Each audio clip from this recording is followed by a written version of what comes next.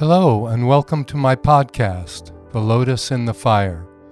I'm Joseph Bobrow.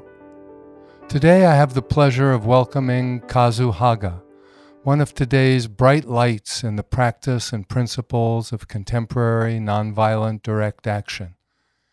Here is how his collaborator and friend, Chris Moore Backman, spoke of Kazu and Kazu's new book, Healing Resistance. Whether he's accompanying us behind prison walls, on walking pilgrimage with Buddhist monastics, or into the streets for head-on direct action, Kazu Haga seamlessly illustrates the indivisibility of personal and societal transformation and our desperate need for both at this pivotal moment in history. We are fortunate to receive this inspiring new offering from one of the most powerful contemporary thinkers and doers in the field of nonviolent social change. Welcome, Kazu Haga, to The Lotus in the Fire. Thank you so much for having me. Yeah, it's good to have this opportunity to meet with you. Can you tell us about your path to nonviolent social action? And I'm particularly interested if there might be a question that has been animating your path and your work and when that maybe began. Yeah, definitely. It's been quite a journey. I guess it started when I was 17 years old. At the time in my life, I had dropped out of high school when I was 15. I was struggling with a lot of I was not in a good place in my life. And I oftentimes talk about how at that moment in my life, had I met a military recruiter, I could have gone off to war. Had I met a cult leader, I would have joined a cult. If I lived in a big urban setting, I might have joined a gang. Like it would have been, anyone who reached their hand out first, like whoever got to me first and gave me a sense of community and purpose, I would have just gravitated towards. But luckily for myself, I met a group of Buddhist monastics. There's a Japanese Buddhist order called Nipponzan Myohoji, and they had a temple right next to the town where I lived. And this is a group of Buddhists who's really dedicated to nonviolence and social change work.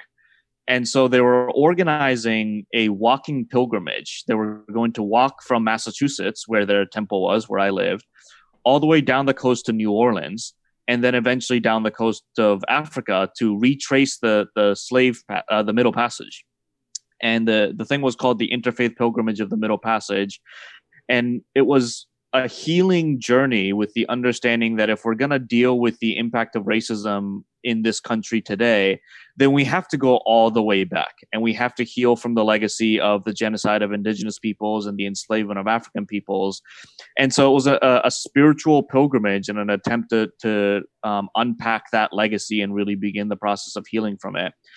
And so, I was just a 17-year-old kid who was drinking and getting high every day and was just bored and was looking for something. And I heard about this pilgrimage about a week before it started. I thought it was a cool idea, knew nothing about it, knew nothing about activism, but it was just an opportunity to do something different. And I told my mom that I would check it out for a week, and I ended up leaving home for a year and a half. And so I ended up going all the way to New Orleans and then ended up living in their monasteries in India and Nepal for a year, studying Buddhism, studying nonviolence. So that was my introduction to all of this work.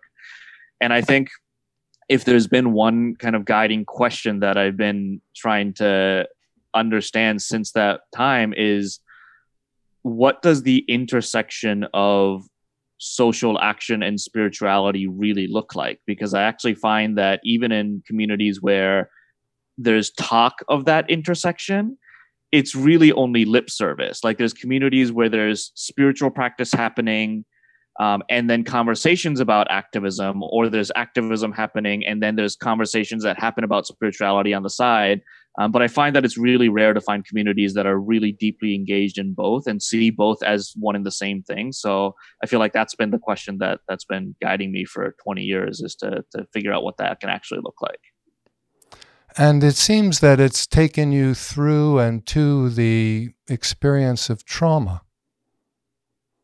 And incorporating personal healing and growth as well as collective healing from trauma and growth. Would you like to say a little bit about that? Yeah, I could say a lot about that.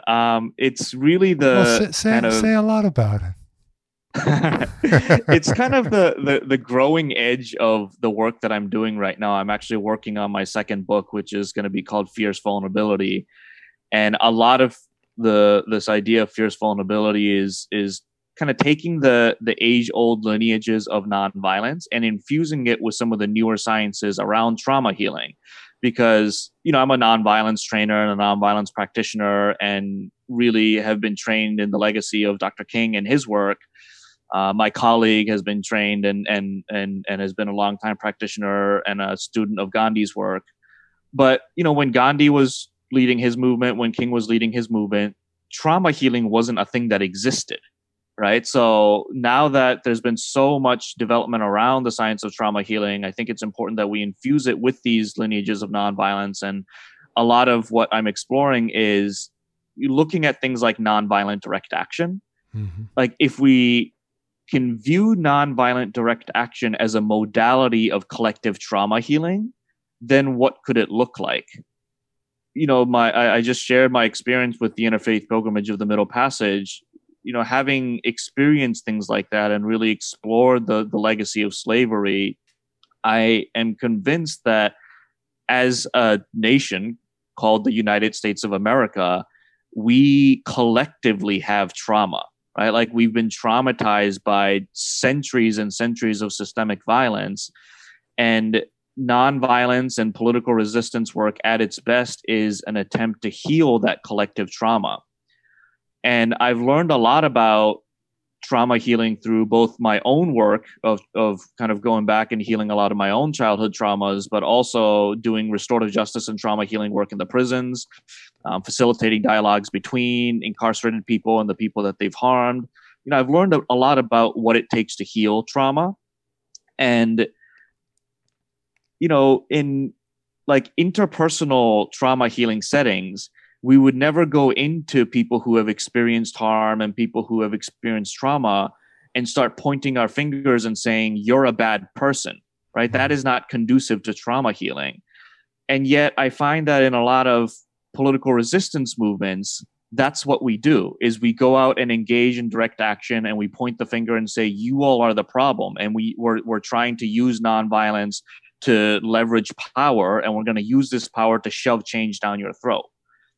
And so to me, I am aware that in nonviolence, we teach that the more escalated the level of violence is and the more escalated the level of tension is, the more escalated our nonviolent response to that violence and our response to that tension has to be, right? So like in the Black Lives Matter movement, filling out a petition is not the appropriate response because you're responding to violence that is so heightened, right? If we look at the climate crisis, filling out a petition is not the appropriate response because the level of violence is so heightened. So we need to escalate our responses to these instances of harm. But one thing that I've noticed is that the more we escalate our tactics of nonviolent direct action, the more we also tend to escalate this binary, polarized, black and white, right versus wrong worldview. And to me, it's that sense of othering and that sense of separation and that movement away from true interdependence that is actually at the heart of all of the destruction, right? So how can we escalate our responses to violence while doubling down on a commitment to healing and doubling down on this deep knowing of interdependence and interbeing? So yeah, that's a lot of what we're trying to explore with the work that I'm involved in these days. Mm-hmm. It reminds me, Kazu, of I worked with a lot of Iraq and Afghanistan veterans a number of years ago. And one of the things we did was to create community forums where they could share their stories and experiences and traumas with the civilian world, who they held with a lot of suspicion and who actually this go-around, in contrast to Vietnam, were really interested in their experience. So what started to happen was, as the veterans talked about their experience, the civilians could unpack the trauma of being part of the Iraq and Afghanistan war for umpteen years, and feeling like they didn't have a say-so in our going to war, and that they were feeling things too. And there were a number of exchanges between civilians and veterans, and also between kids of veteran families and kids of civilian families who could share their experience. Say a little bit, if you wouldn't mind, or a lot, that's just a phrase I use a little bit, about the difference between nonviolence with a hyphen and without a hyphen.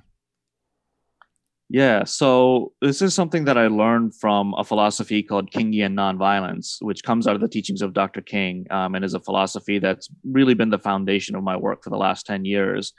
And within that world, we make a big distinction between nonviolence spelt with a hyphen and nonviolence without the hyphen, because when you put the hyphen in the word, it separates the word.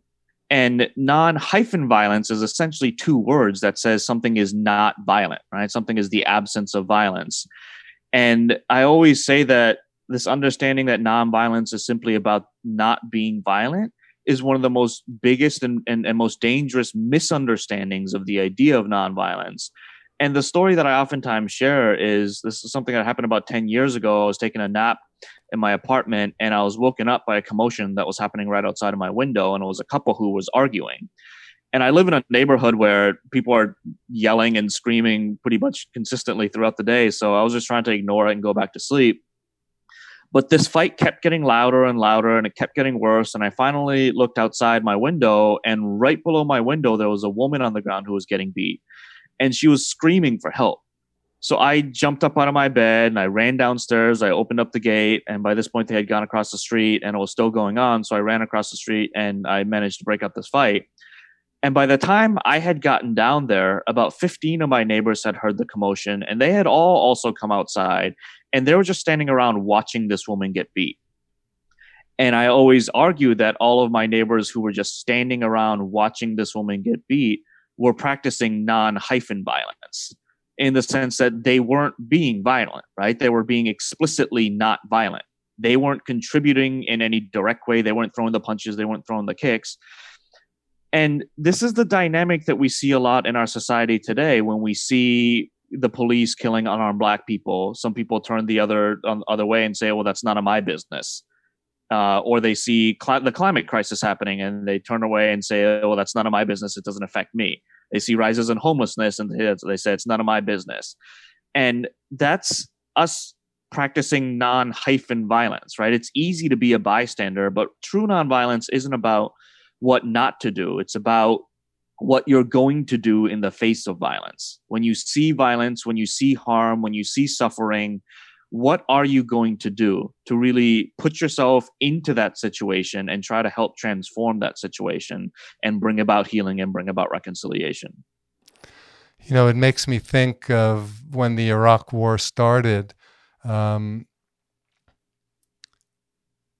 was just a devastating feeling in social action and peace circles and the Buddhist community, all of which I kind of am part of. And I would get invited to give some talks about how to deal with it, how to manage it, what the next steps are. And there seemed to be this concern on the part of many that we mustn't respond with violence. It wasn't stated that way. We must respond with love, not force.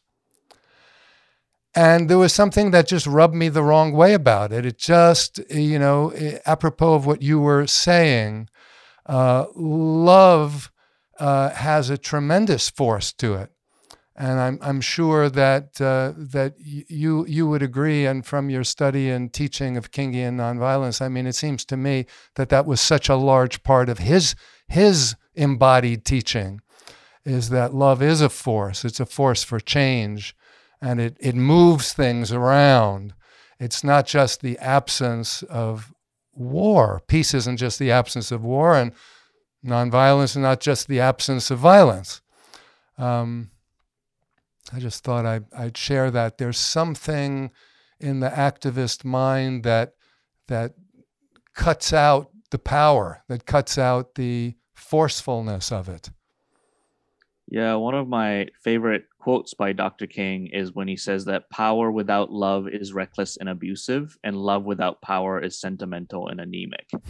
And I think that's the problem that a lot of social movements have, is sometimes we are able to harness power, but we do it in the absence of love. So even in so-called nonviolent movements, again, we use these nonviolent tactics that are without forms of physical violence. And we use these movements to gain power, but then we use that power to try to shove change down the throats of the other side. And it can be reckless and it can be destructive. And on the other hand, I see in a lot of like spiritual communities and communities of faith that they're practicing a lot of deep love for all people, but they're doing it in a way that doesn't actually have the power to challenge the structures that are causing so much harm in our communities. And so it becomes this sentimental, anemic love that Dr. King talked about.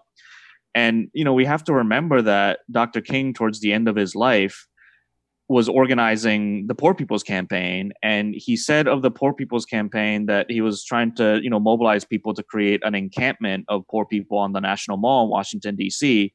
And he wanted to use that encampment as the hub of operations for a campaign of mass civil disobedience that would, quote, cripple the infrastructure of Washington, D.C. to demand billions of dollars from the federal government to fight poverty, right? And he believed in a movement that was nonviolent, but was as disruptive and dislocative as a riot. So he believed that the power of love can be as forceful and as disruptive as violence can. And so I think we do need to reclaim that kind of assertiveness of nonviolence while doubling down on the love of it. It seems to me that process is critically important. I really agree with you, and that it has to go through both grief, but also righteous anger. It needs to travel through those and sort of recruit some of those energies that are siphoned off. Yeah, 100%. I've been thinking a lot about rage these days, and I actually haven't read Lama Rod Owens' new book on love and rage. I know a lot of people are talking about it, so that's definitely on my list. But you know, I've been thinking about how, again, in a lot of so-called nonviolent movements, we can be very quick to dismiss and even place judgment on people's expression of rage. And I think we need to recognize, especially for marginalized communities, that rage it's not only righteous, but it's like, well, why wouldn't people be filled with rage after 400, 500 years of systemic violence against their communities? And I think it's really important that we create spaces to honor that rage. But I think for me, one thing that I see is, you know, we need spaces for people to be able to release their rage in safe containers, right? We need to be able to honor and to hold that rage. And in my view, like a street demonstration is just not the place that's is not a place that's it's conducive to healing rage, right? Because you're expressing rage, which leaves you vulnerable. And then if you get tear gassed and arrested while you're going through that process of feeling into that rage, it can be re-traumatizing for you. And so, you know, this isn't to cast any judgment on expressions of rage in any spaces, but I think as a movement, we need to do a better job of creating safe containers where people can release that rage and really embody that rage, so that when we're going into street demonstrations, we have already done some processing of that, so that we can kind of call on our righteous indignation in skillful ways and not just leave ourselves wide open to being re-traumatized by the police or by whatever might happen in those actions. Mm-hmm. Mm-hmm.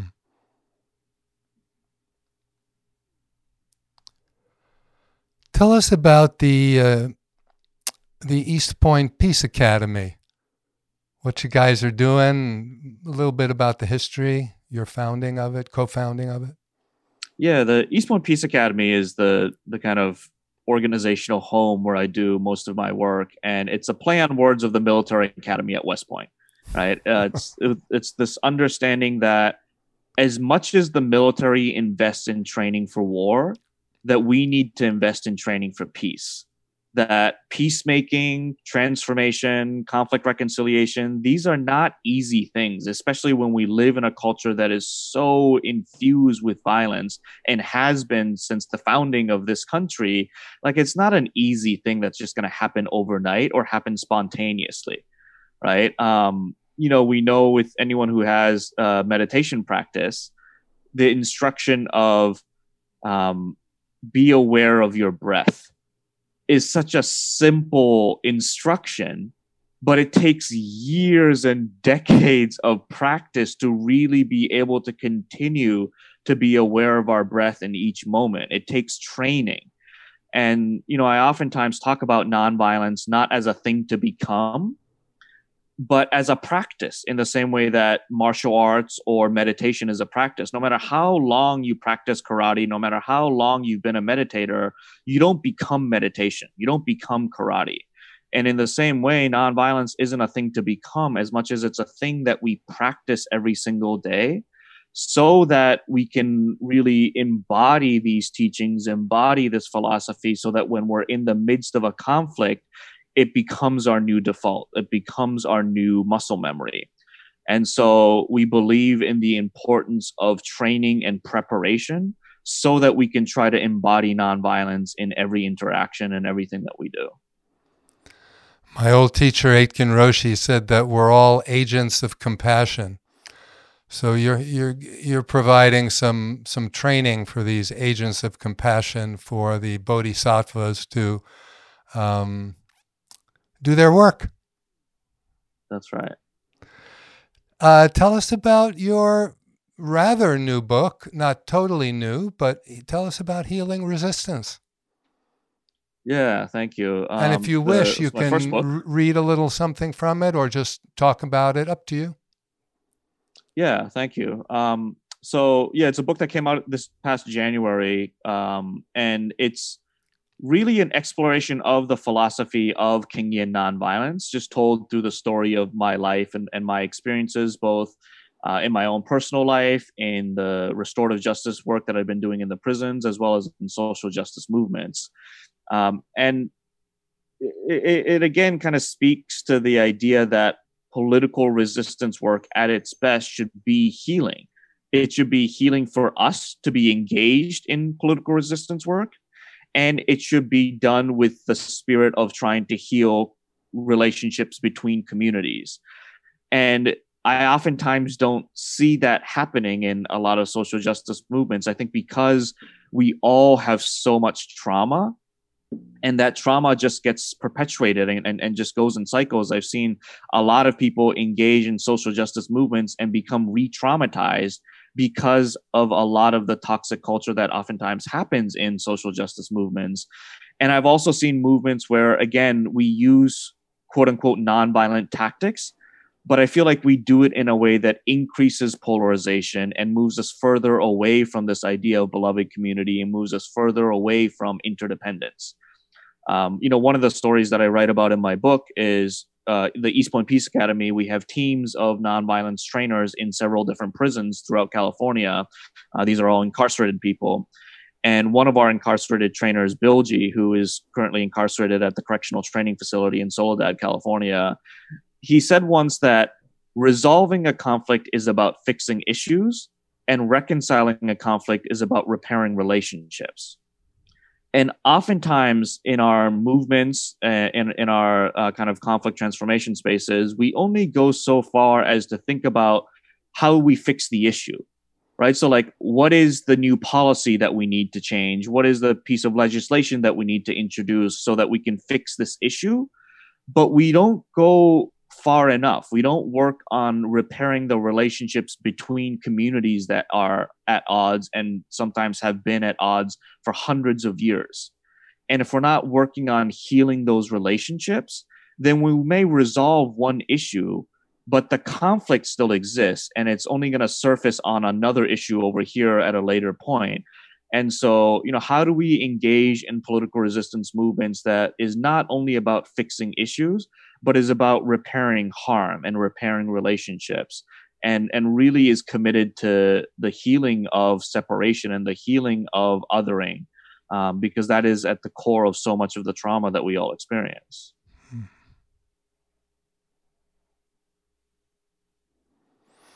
What is the difference, if any, between collective and community and the beloved community? Yeah, beloved community is a term that was coined by a theologian named Josiah Royce, and it was popularized by Dr. King.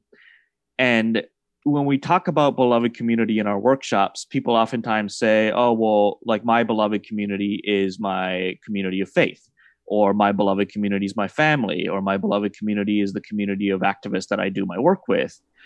And there's a partial truth in that. But I always want to challenge people to think about it a little bit deeper, because to me, the work of building beloved community is not about loving the people that are easy to love, right? It's not about being in community with the people that are already in community with you.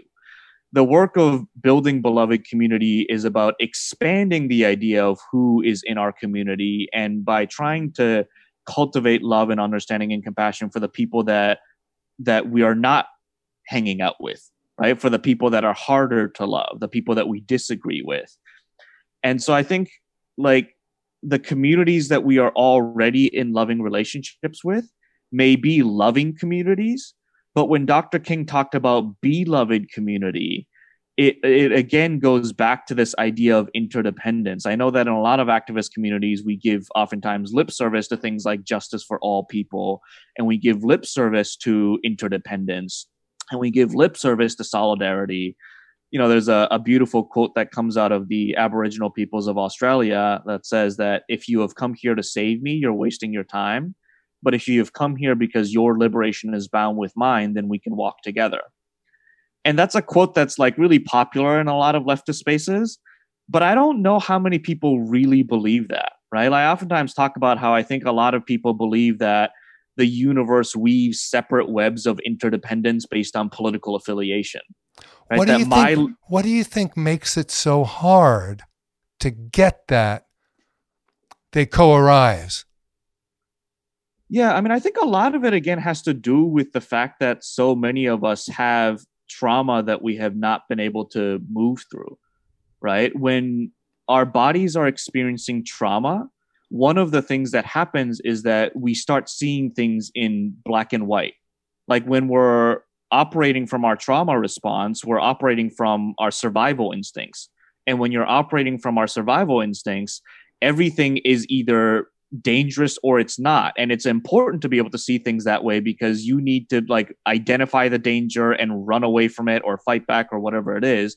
And so we lose our ability to see nuance, and everything becomes good or bad. Everything becomes black or white. And so I think the more that we as individuals and as collectives can heal through our trauma, that is sometimes not just ours, but it's generations and generations in the making, the more we can heal through our trauma, the more we're able to see the nuance, and the more we're able to see the interdependence of all beings. So I think that's a really core part of the work that we need to do in social change. Mm-hmm. Mm-hmm.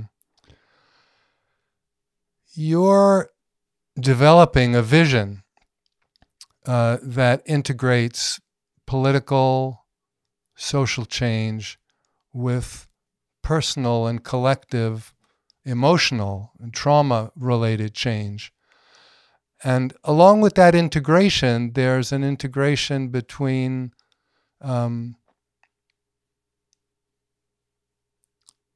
personal and social change. That's to say, can we walk the talk? And where does that become challenging? How do we work with those challenges? How do we invite others to help us with our challenges? Say a little bit about your ongoing wrestling and integration with personal and social change. Yeah.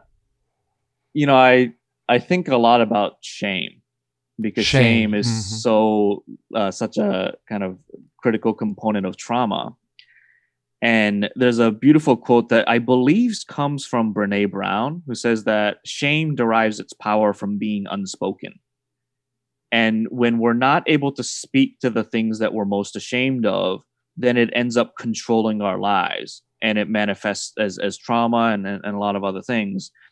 And I think one of the things that we're trying to do at a social scale is to open up a conversation about the things that this country has shame around. Like, this country should be ashamed of its legacy of slavery, and it should be ashamed of what's happening on the US Mexico border, and it should be ashamed of what's happening in the prisons in this country. And we need to open up a conversation about that. And in order for us to hold space for the nation to begin to talk about these things, then we need to have done that work for ourselves, right? So I've been doing a lot of work on trying to speak to the things where that I have shame around, a lot of my childhood traumas, because I know that the more I'm able to heal through my shame and my personal traumas, the more I'm able to hold space for other people to move through their traumas. Right. And if I'm still holding a lot of unhealed trauma, and if I'm not able to speak to my own shame, then I'm not really in a space to hold that space for other people, never mind the nation. Right. So I think as people who are engaged in social change work, the more we can kind of heal through our own trauma, the more we're able to hold space for others and for the nation. Mm-hmm. Mm-hmm.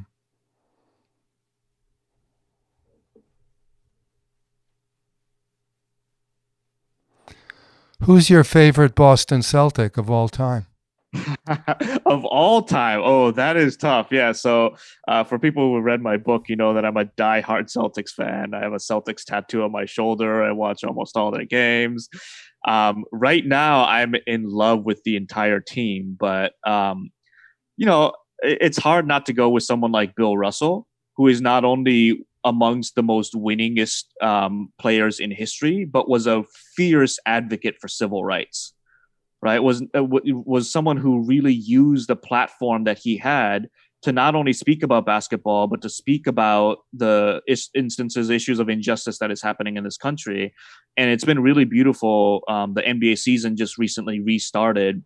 It's been beautiful to watch how the NBA and the players have been able to use that platform to really continue the conversation around Black Lives Matter. There's a Celtic player named Marcus Smart, who is one of my favorite players right now. He recently had a press conference where every single question that the media asked him, he responded with justice for Breonna Taylor. And so it's been really beautiful to watch all these players remind us that, oftentimes we watch things like basketball as a distraction from everything that's going on, but now is not the time to be distracted. So that's been really beautiful to watch. Which team do you hate? Oh, the Lakers. There's no question. I mean, I was raised in Massachusetts as a Celtics fan, so I really struggle holding the Los Angeles Lakers as part of beloved community, but that's part of my practice. It must be tough for you with LeBron James being so outspoken and so expressing himself so eloquently and powerfully. Yeah, I definitely have a lot of respect for LeBron, not only as a player, but because he has always been an outspoken advocate on social issues. But I have no problem rooting against his team. You know how to hate in a nonviolent way.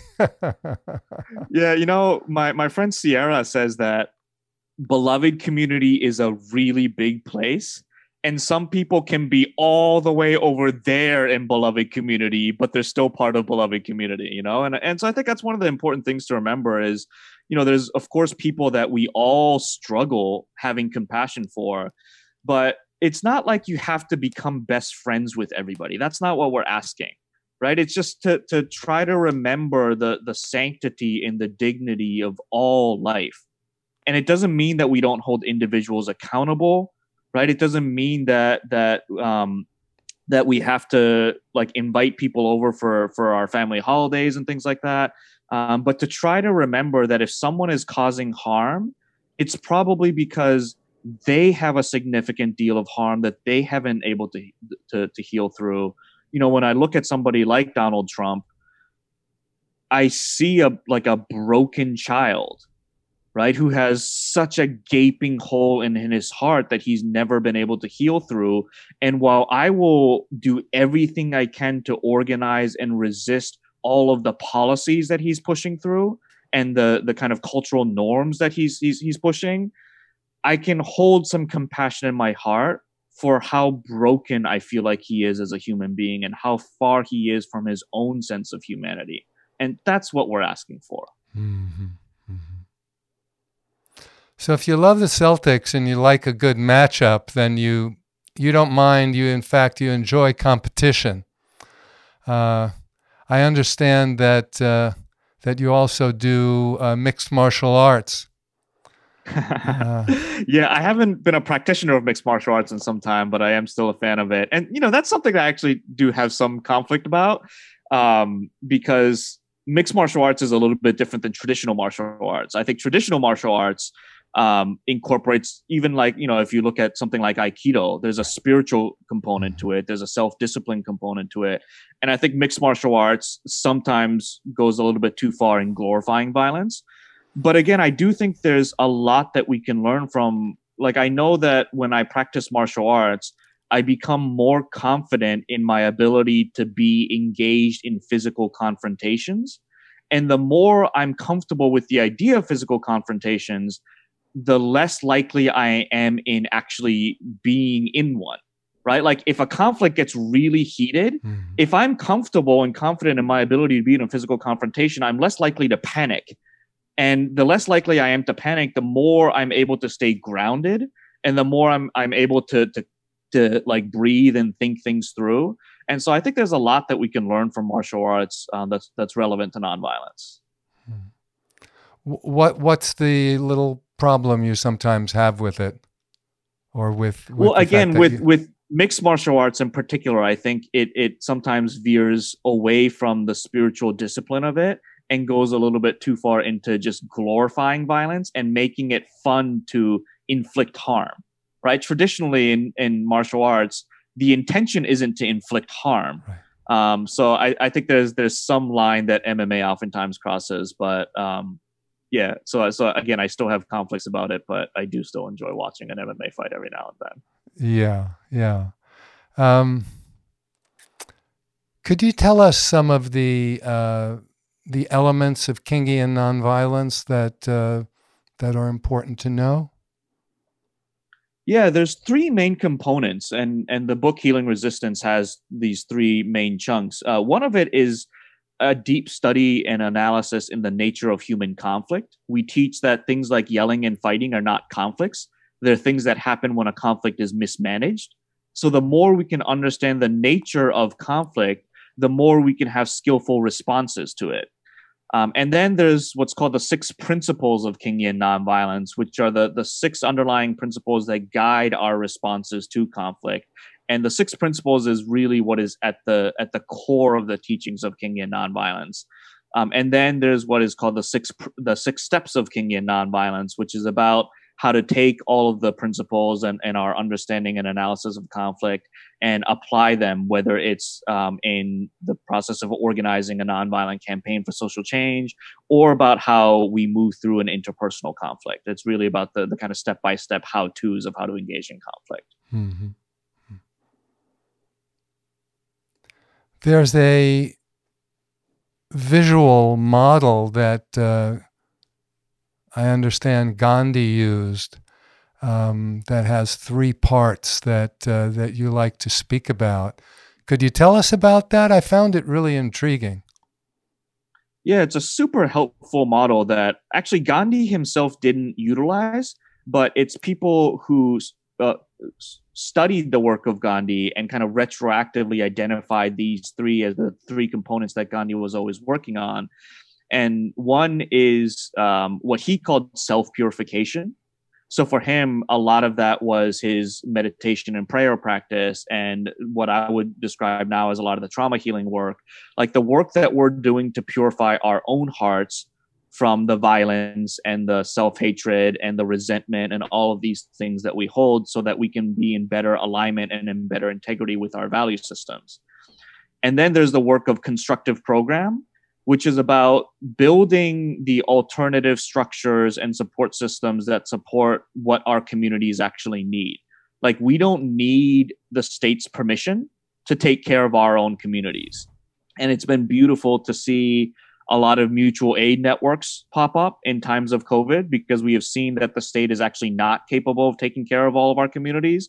And so it's up to us to take care of our communities. So that's everything from building a community garden to holding space for people to process their grief outside of the context of professionalized therapy and things like that.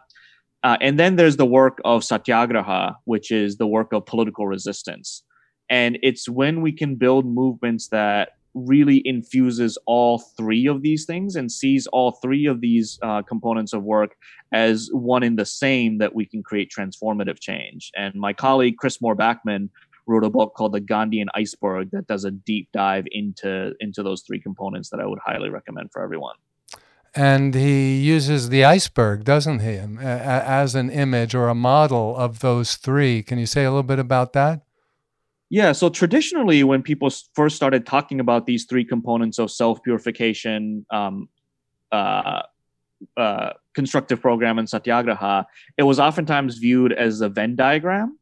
But Chris says that if you really study the work of Gandhi, he would have seen it much more like an iceberg, partially because the Venn diagram almost suggests that these are three separate things that are coming together at the middle.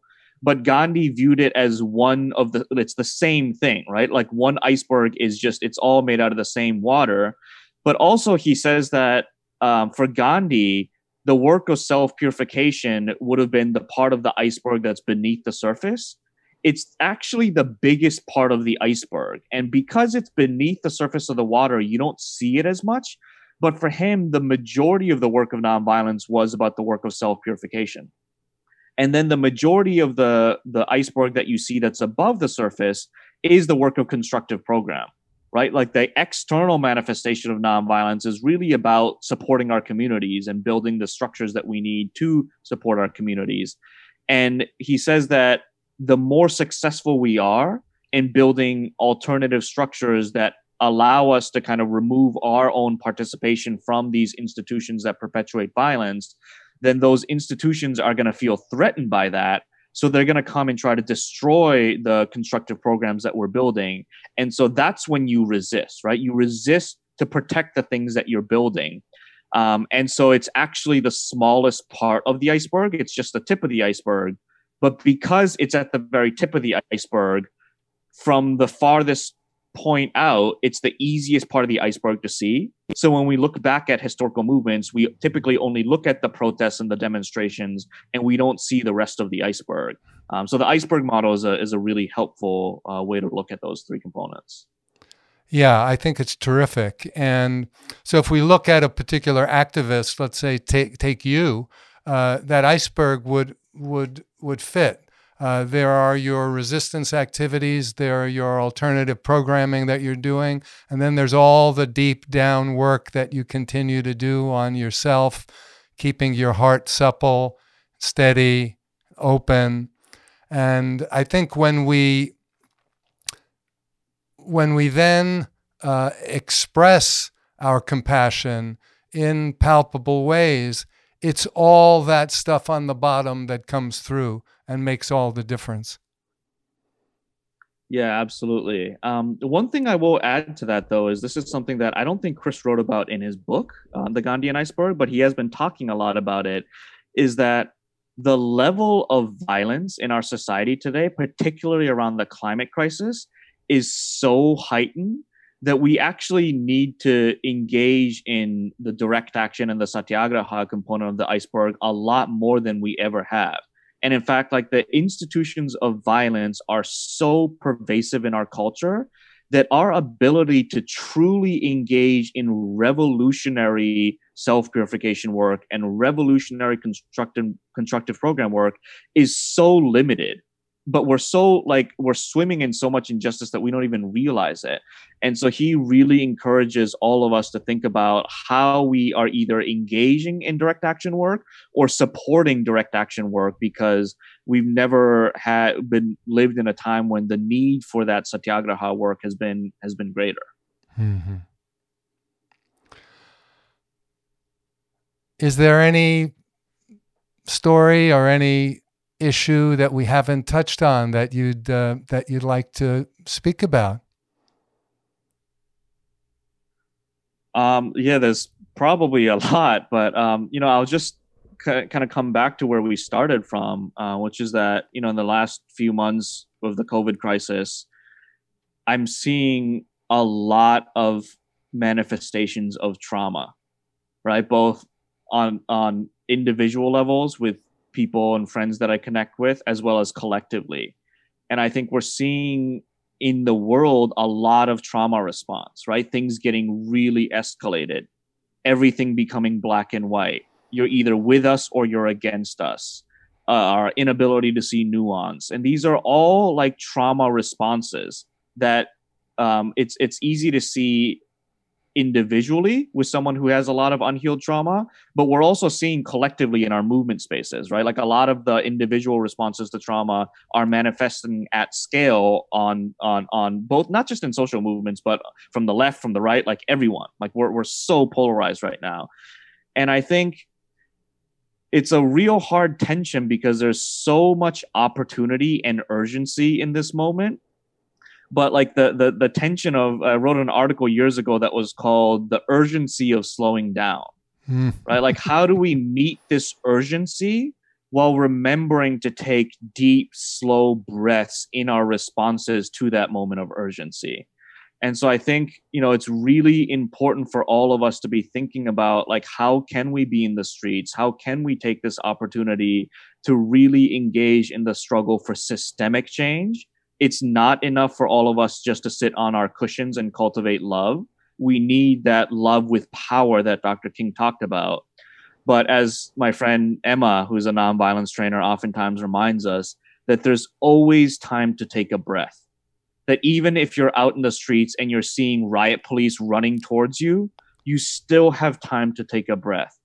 So I think, like, how do we hold that tension of acknowledging the need to be in the streets and pushing for justice and pushing for systemic change while remembering to breathe, I think is something that we all need to be thinking about right now. I agree. I've been thinking lately that to take a full breath and exhale long and slow is an act of resistance. Absolutely. It's helping us resist that kind of binary us versus them worldview. One of my teachers says that the right, wrong, us versus them worldview is the most pervasive way that our minds have been colonized by the state. And so by taking that deep breath, we are resisting that colonization of our minds. So yeah, I love that. Well, Kazu, it's been a real pleasure. Thank you so much for taking the time. And why don't you just tell our listeners where they can learn more about your work?